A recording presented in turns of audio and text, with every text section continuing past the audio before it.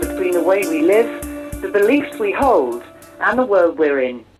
On the 19th of July 2012, the Moot Community at the Guild Church of St Mary, Aldermary in the City of London, Charles Eisenstein gave this lecture to a packed audience exploring the theme of the gift economy, drawing on his book The Sacred Economics.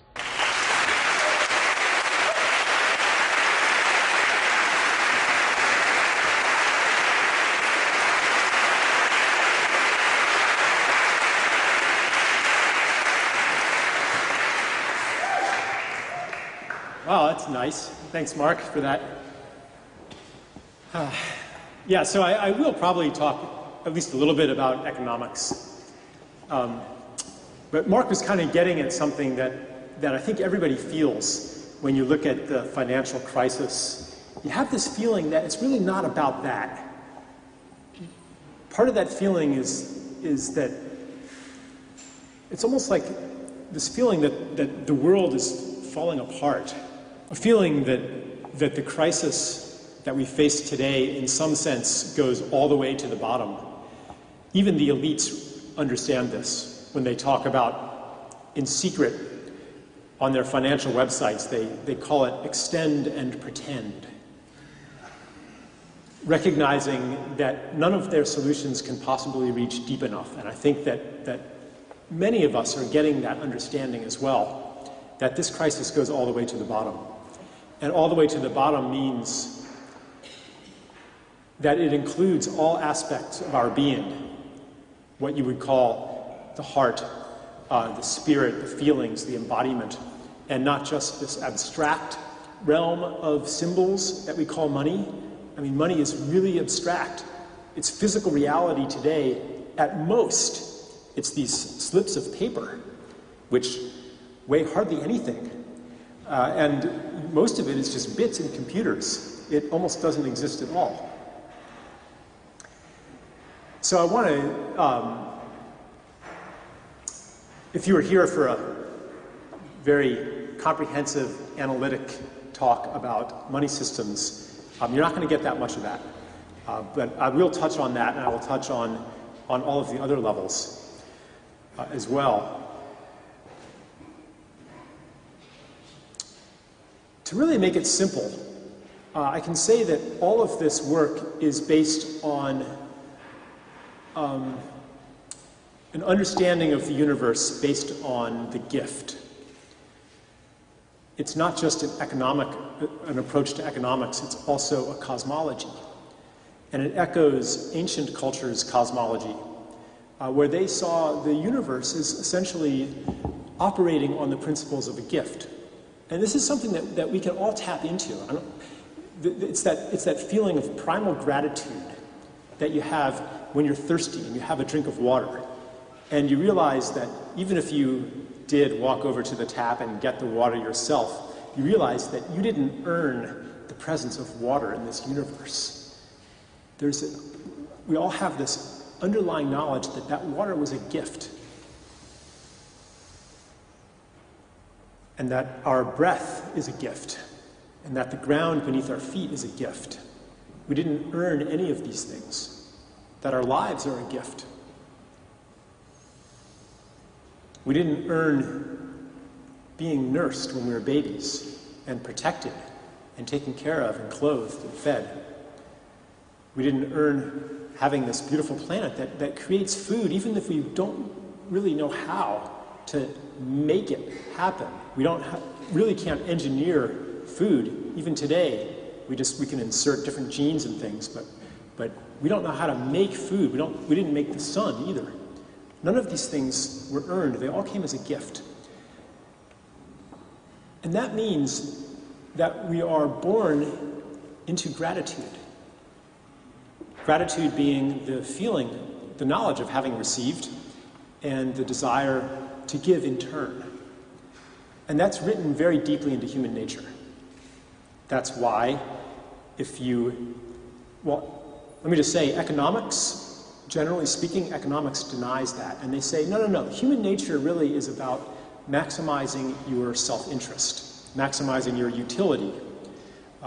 And it's based on biology, which teaches or has taught until quite recently that we are driven by our genes to maximize reproductive self-interest. Okay, but I think we know better. One reason that we know better is that you could have a job that pays you really well, but if that job doesn't engage your gifts, you're going to be very dissatisfied with that job. You're going to feel like you're living somebody else's life, the life that you are paid to live, but not your life. I've had those moments before. When I was quite young, I was like, well, I remember actually a key moment when I was 28 years old, 27 maybe. I was living in Taiwan. I was a translator and business consultant back then. It was a former lifetime. And we were having a meeting. I was meeting with some people, executives in a software company, and they were discussing their new product features and 3D sound and this, that, and the other thing. And I looked around the room and I was like, hold on, you mean you guys actually care about this? And your market share? Because I'm just pretending to care about it because you're paying me to.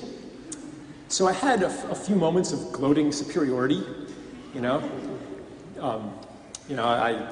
get that and you don't, But then the next feeling was terror, because I thought, do I ever get to do something I care about for real?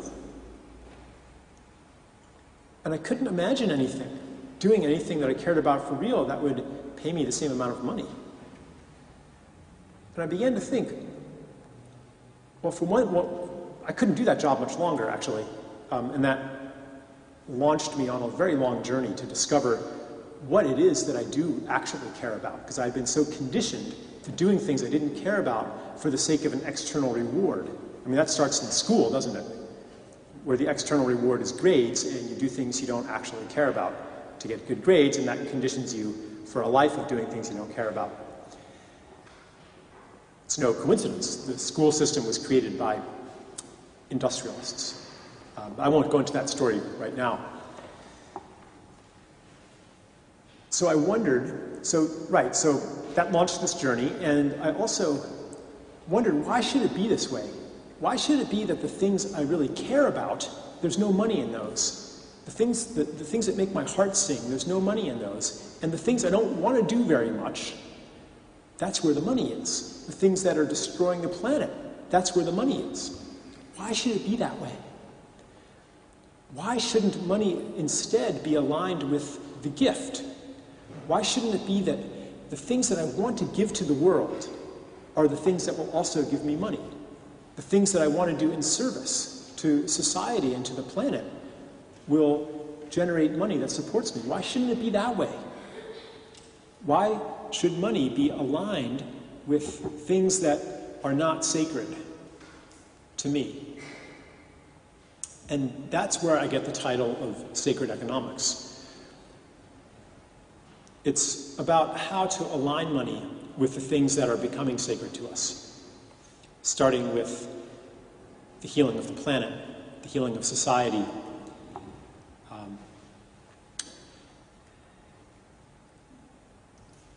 So I think that everybody has probably had this kind of experience of that feeling like, I wasn't put here on earth to do this.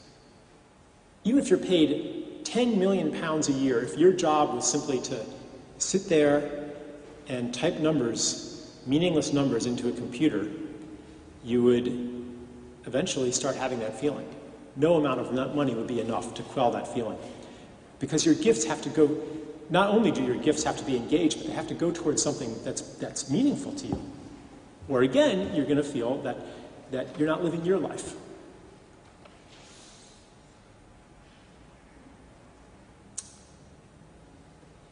This is quite a strange situation here.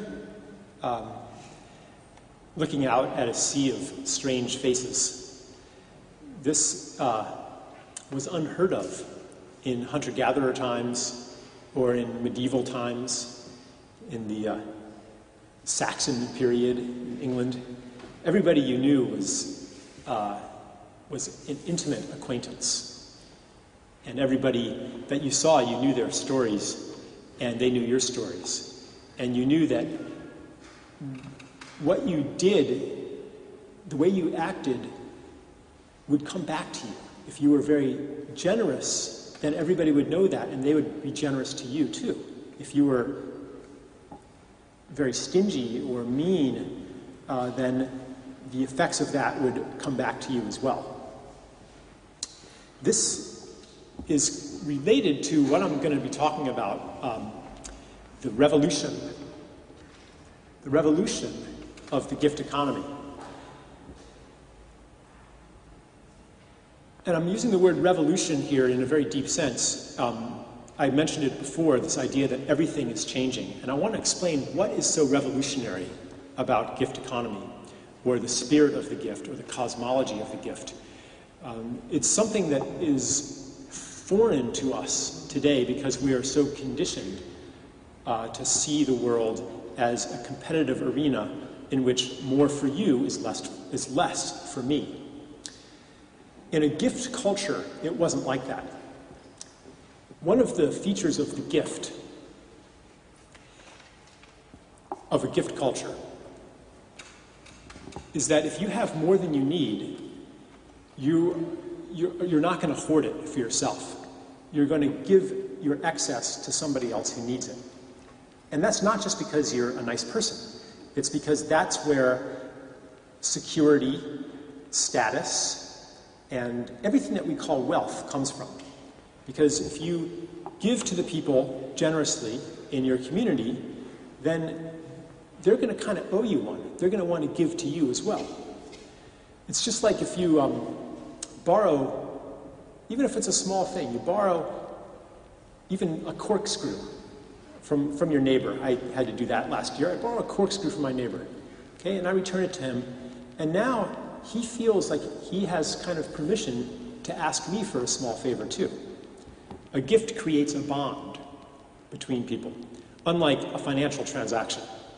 So if I borrowed my neighbor's corkscrew and I returned it to him and say, here's $1, he would actually be insulted, because I'm saying, I don't want this bond with you.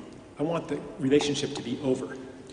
So today we live in a society that's increasingly monetized. Therefore, we live in a society where there are no bonds.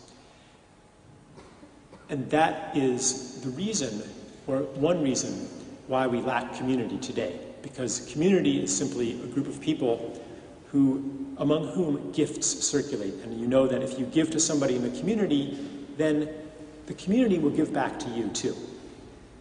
So in a gift culture, it's not true that more for you is less for me.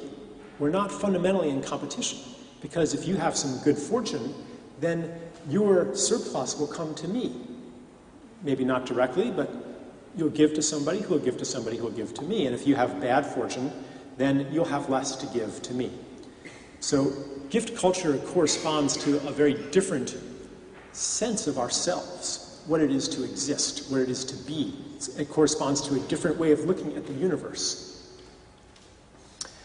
Money is not like that. And I'm going to explain why, I think. I'll move on to that.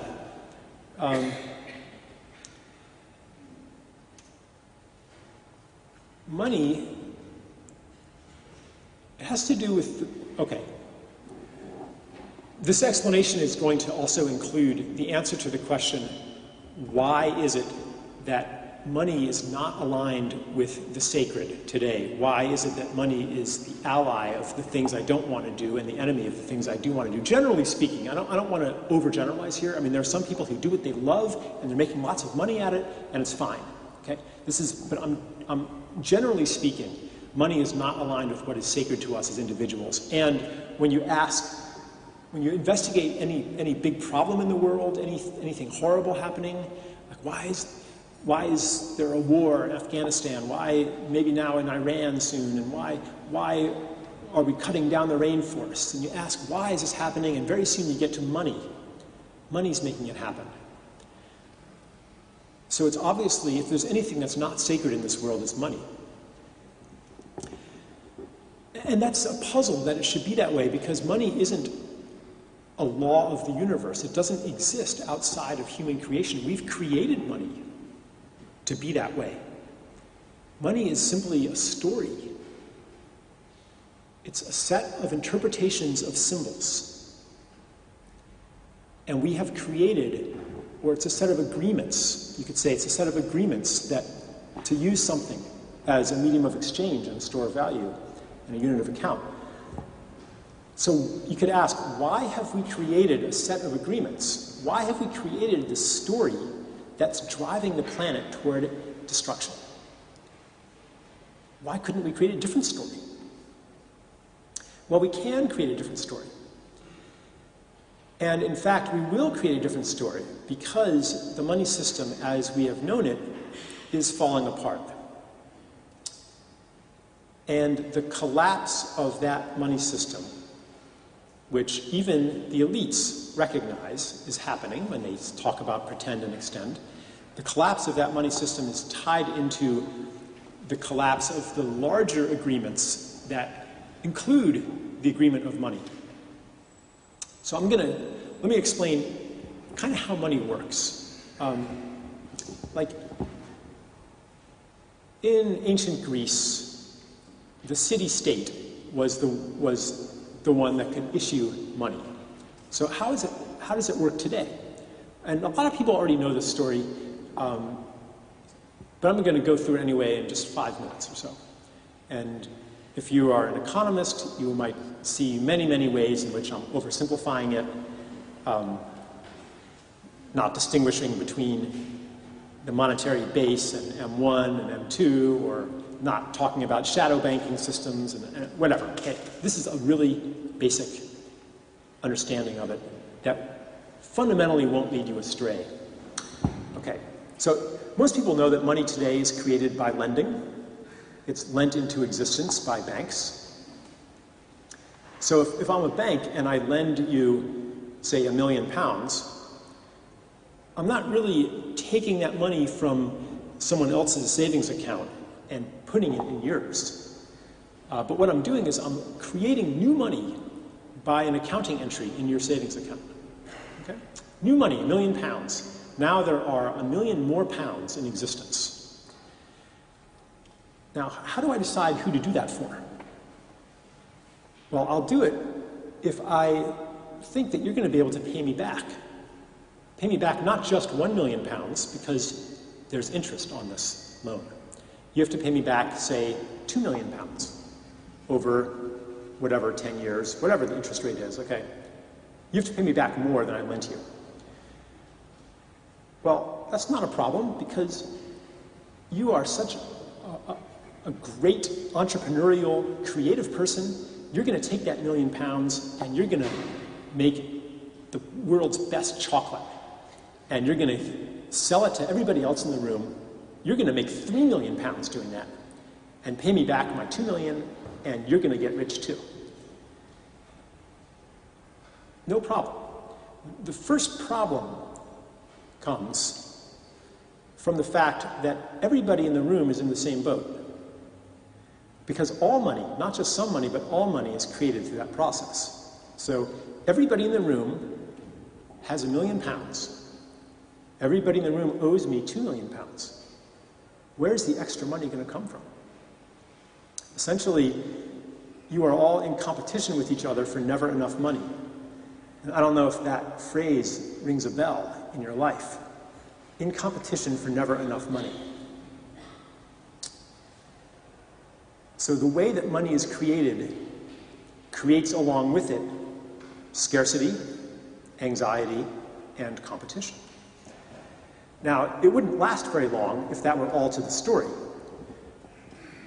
Half of you would go bankrupt, and there would be a revolution very quickly. But that's not all to the story, because what happens when all those loans are due? Well, by then, you can all pay them back, because I've created even more money. in the interim. I've lent even more money into existence.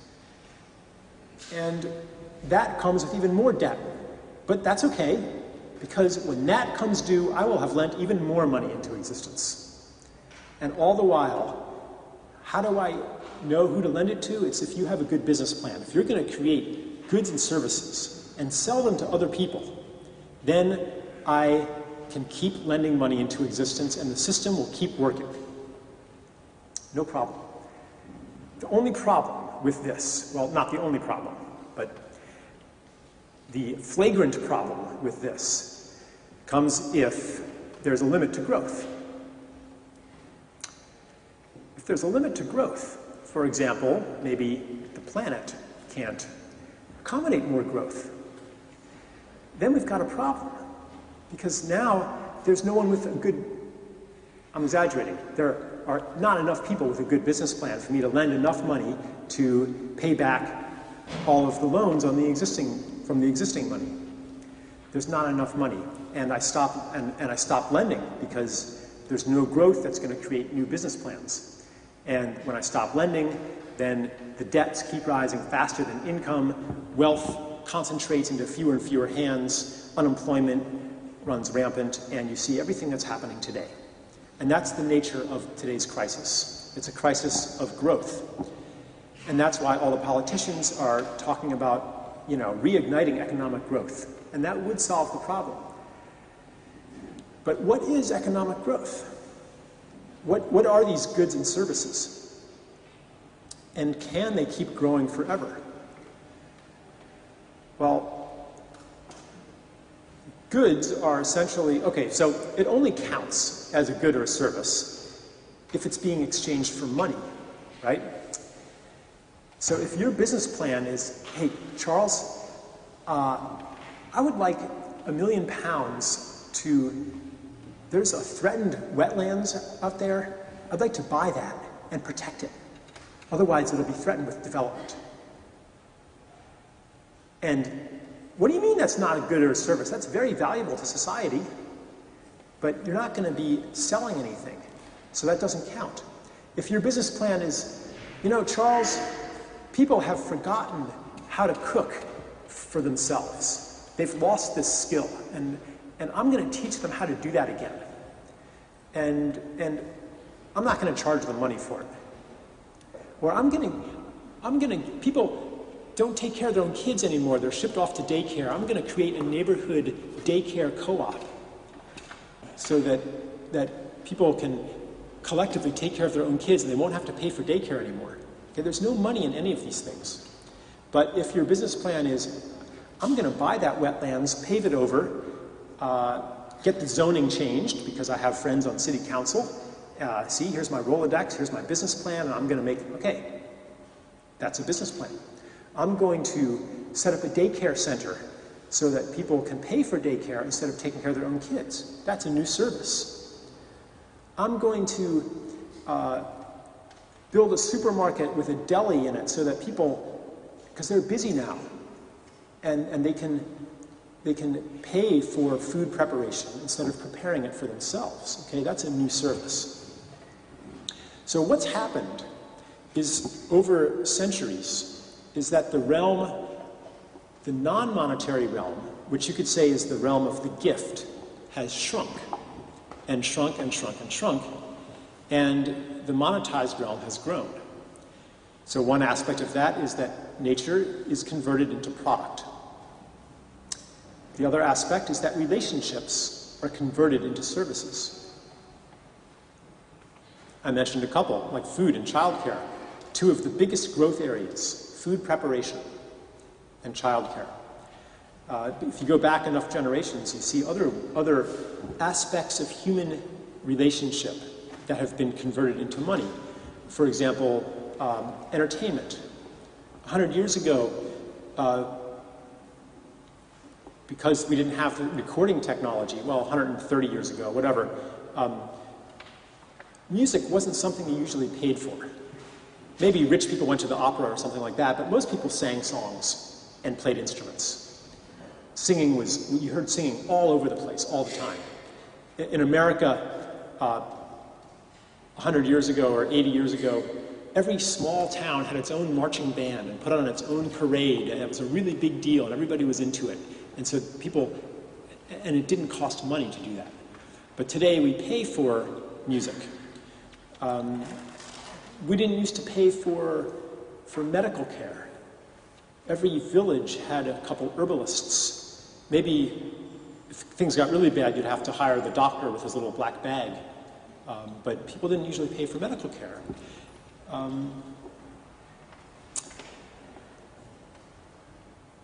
People didn't pay for drinking water. Bottled water, that's a new thing too. So in case somebody is here with the, maybe you kind of wandered into the wrong place and you thought this was going to be about getting rich. Well, it is kind of about getting rich, because the growth of all of these things has impoverished us in other ways. But I will offer you a business plan if you are here to get rich. And that's just to find something that people get for free from nature or from each other, take it away, and sell it back to them. So pollute the water, sell them bottled water. De-skill people and sell them services. Scare them into not letting their kids run free, and then they can pay for video games and indoor activities. Almost anything can be converted into money. Play, for example.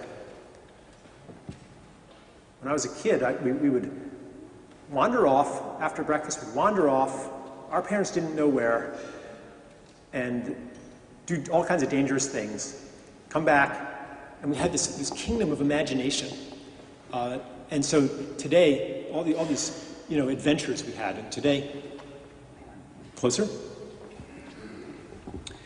Today, children purchase these adventures and have online virtual adventures that have kind of replaced the kingdom of the outdoors.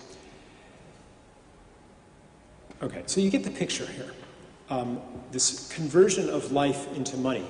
Now, an economist might say that we're better off because of this.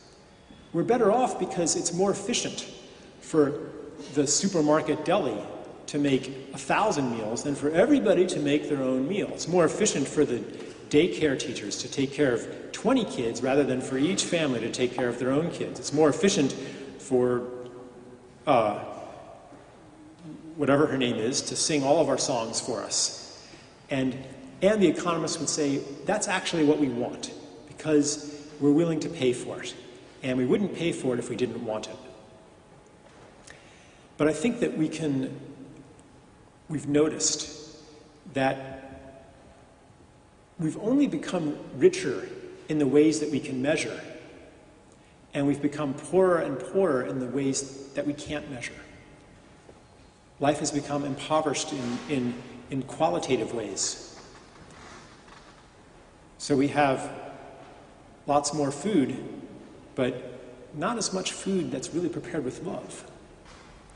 We have lots more music, but it's all impersonal. We don't have as much music that's actually sung to you. And if you've ever been serenaded by a lover, you know kind of what's missing. And we're missing the personal and the authentic and the intimate, which makes us hungry for these things.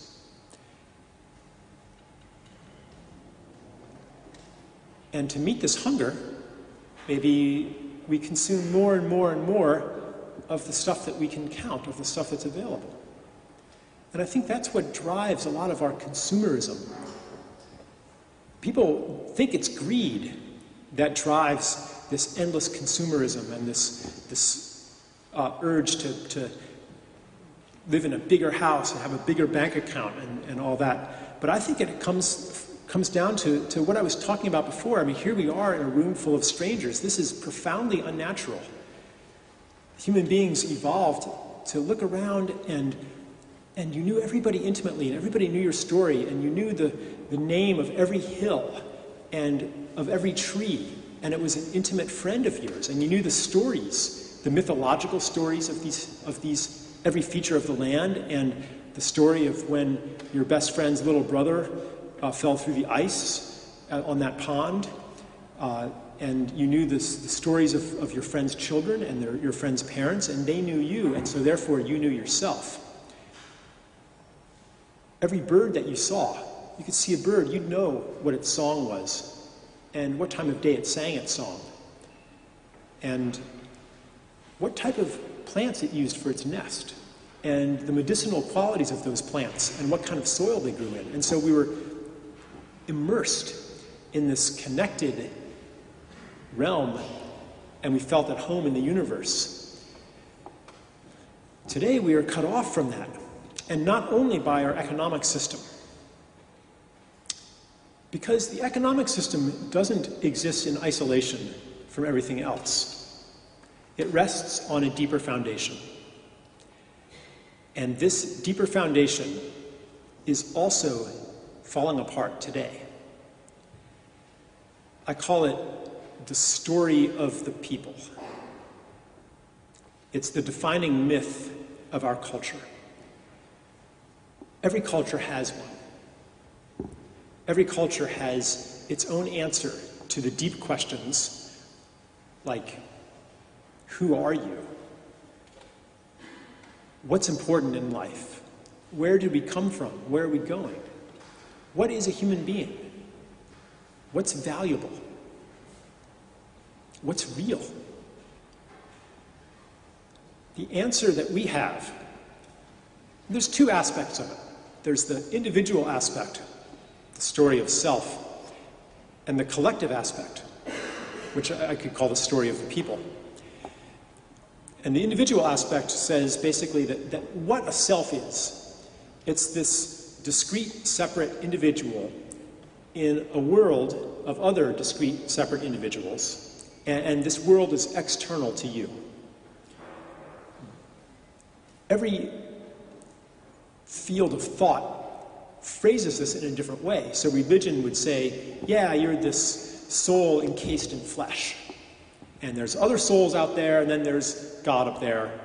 And so you're separate from the other souls, separate from God, and separate from materiality, separate from the world. Because what you really are is that soul, you're not the flesh. Okay, so there's separation right there.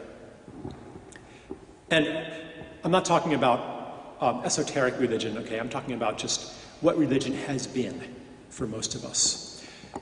And science is the same. Biology, the separate self is this flesh robot programmed by its genes to maximize reproductive self-interest. In physics, it's, again, a flesh machine operating according to deterministic laws in an objective universe. Okay, all obsolete physics, obsolete biology, but that's what it's been telling us. Psychology, you're this kind of bubble of psychology bouncing around among other bubbles of psychology.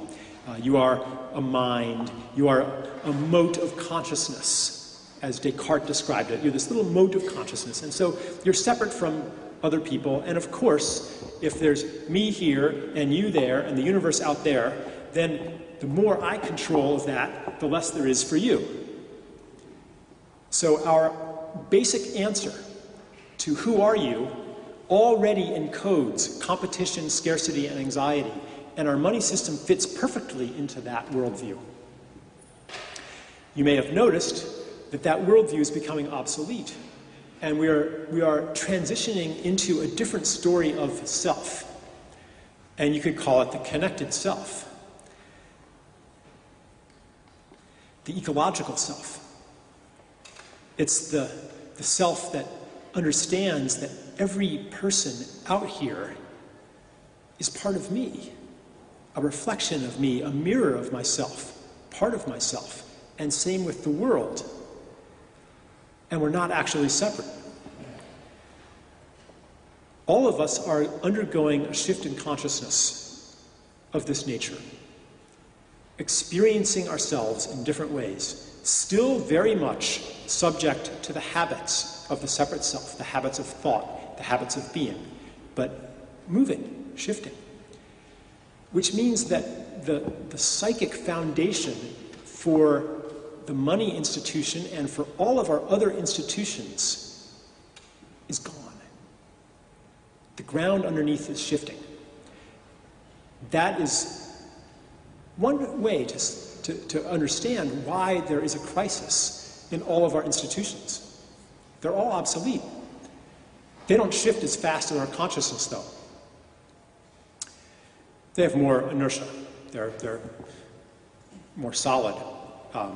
And that's why we have this disconnect between our consciousness and our institutions. And that's why money is not aligned with the things that are becoming sacred to us, with the things that are beautiful to us. It's still built on the old story of self. And it tries to pull us back into that story of self. Another way to put it is that if what makes your heart sing is not to increase the number of products, to find something to sell, then there's not going to be a job for you. The money isn't in the things that you want to do, because the money system is aligned with separation. And there's another really important part, actually. It's also aligned with the story of the people on the collective level. And I call that one ascent, rising. And this story basically says, well, you know, once upon a time, human beings were these animals, helpless, naked, superstitious, ignorant, barely surviving, subject to the whims of nature, at the mercy of natural forces. But thanks to our big brains, we began to ascend above nature. We developed science that replaced ignorant superstition. We developed technology that replaced impotent ritual. And slowly but surely, we became the lords and masters of nature. And look at what we've done. We have harnessed fossil fuels. First we harnessed the animals, then we harnessed fossil fuels. We've changed the course of rivers. We've taken down mountains and built new ones, and exceeded the speed of sound, and we can do things that no other animal can do. And that's just the beginning. Someday, maybe with nanotechnology, genetic engineering, atomic power. Oh, that was in the 40s. But this myth has been going on a long time. Okay? Descartes actually wrote about that, and futurists were saying that in 1800. You know, they're saying, yes, we're becoming the masters of nature, and soon we will live in leisure and ease. It's been predicted again and again and again. Soon we will conquer all disease. That's what they were saying in the 50s. It seemed obvious then. And so the story says that someday our control over nature will be complete. It says someday we will conquer all disease. We will synthesize our food. We won't even need nature. We'll go off into space. We will maybe even conquer death by uploading our consciousness into computers. Our control will be complete. Gee whiz, what's next? And as you can tell, this story is also becoming obsolete. Mostly because it's not working very well. I don't think many people still believe, as the experts were saying in the 50s, that we will conquer all disease by the year 2000. I don't think most people believe the top futurist of the 1980s, Alvin Toffler, who said, by the year 2000, the greatest problem facing society will be what to do with all our leisure time. And he predicted 150 days of vacation a year, 30-hour work weeks, almost as good as hunter-gatherers enjoy, but not quite.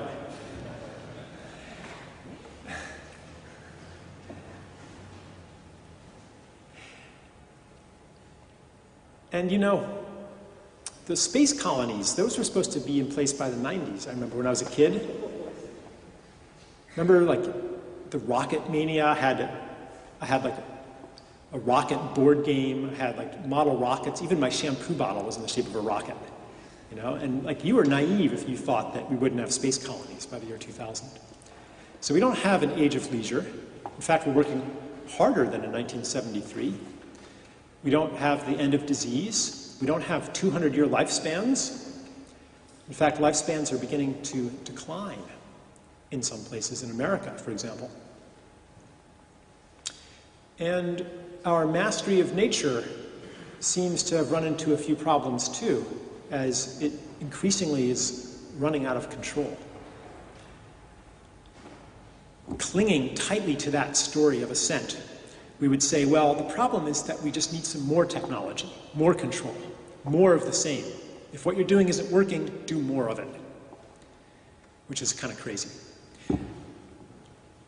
Money is also part of this story of ascent, because of its nature, I explained how interest drives growth.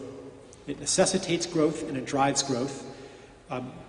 Because we're all under endless debt pressure, directly or indirectly, to find something else to bring into the human realm, into the realm of money and property.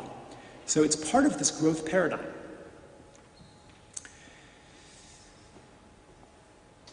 And again, that story is becoming obsolete.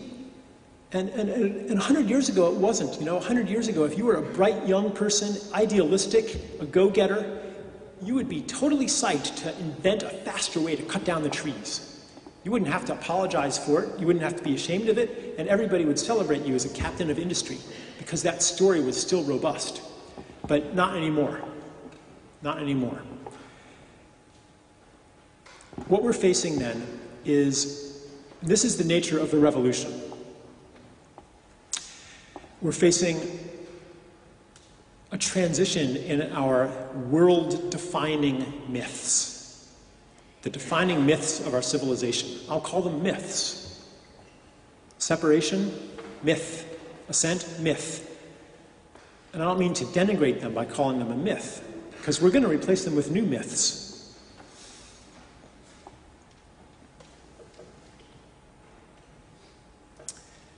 But it's a profound change.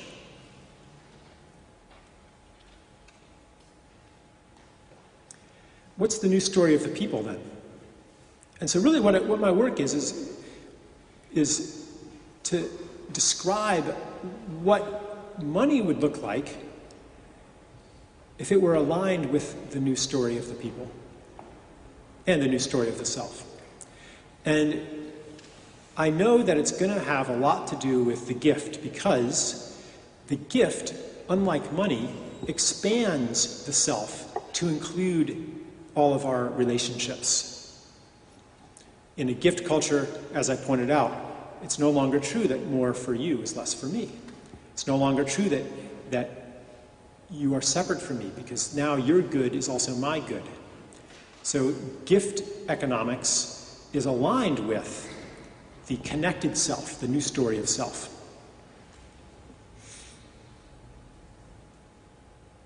The connected self, it's something that even if our minds can't quite grasp it, it's something that we can feel, Why else would it hurt to see those pictures of, after the Gulf oil spill and there's those seabirds, staggering on the shore, soaked in oil? Like, why should that hurt? So what? In England, we don't get shrimp in England from the Gulf of Mexico. We get it from somewhere else. Who cares, Fukushima, that's just some people in Japan. That radiation isn't going to get over here. Who cares? But it hurts us because the truth is that what happens to anybody and anything and to the planet is happening to us as well. And we can no longer escape that. 50 or 100 years ago, it seemed as though we could escape the consequences of our actions. It seemed as though that we were exceptions to ecology, where everything circles back, that we were separate from nature. But today, we can't escape it anymore. The circle of karma is getting tighter. So this is something that we can feel, it's something that we know, just like we know the truth of the gift, that we're here to do something that serves something greater than ourselves. We're here to give of our gifts. We know that. And for a long time, and this knowledge resides in the heart, and for a long time, it was in conflict with our logic and our systems. And this conflict is beginning to resolve now. And we're entering into a new logic in which it makes total sense what we feel makes total sense. Because the story of separation is becoming obsolete. In physics even, it's becoming obsolete. It's no longer true that in physics that there's these discrete, separate entities in an objective universe. The distinction between subject and object is becoming very questionable. In biology, it's changing too. It's not these discrete, selfish genes. We're learning that genetic material is routinely exchanged between organisms, even across species, that we're expressions of a genetic plenum. I don't know how to say that word. Anyway, that was supposed to make you think I was smart.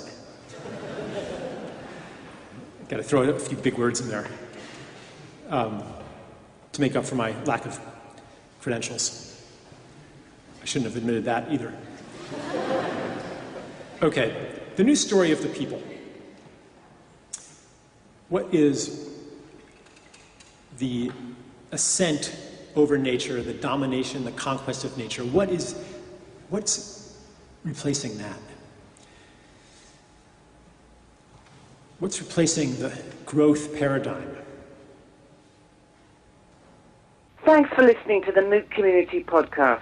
If you'd like more information on who we are and what we do, please visit www.moot.uk.net.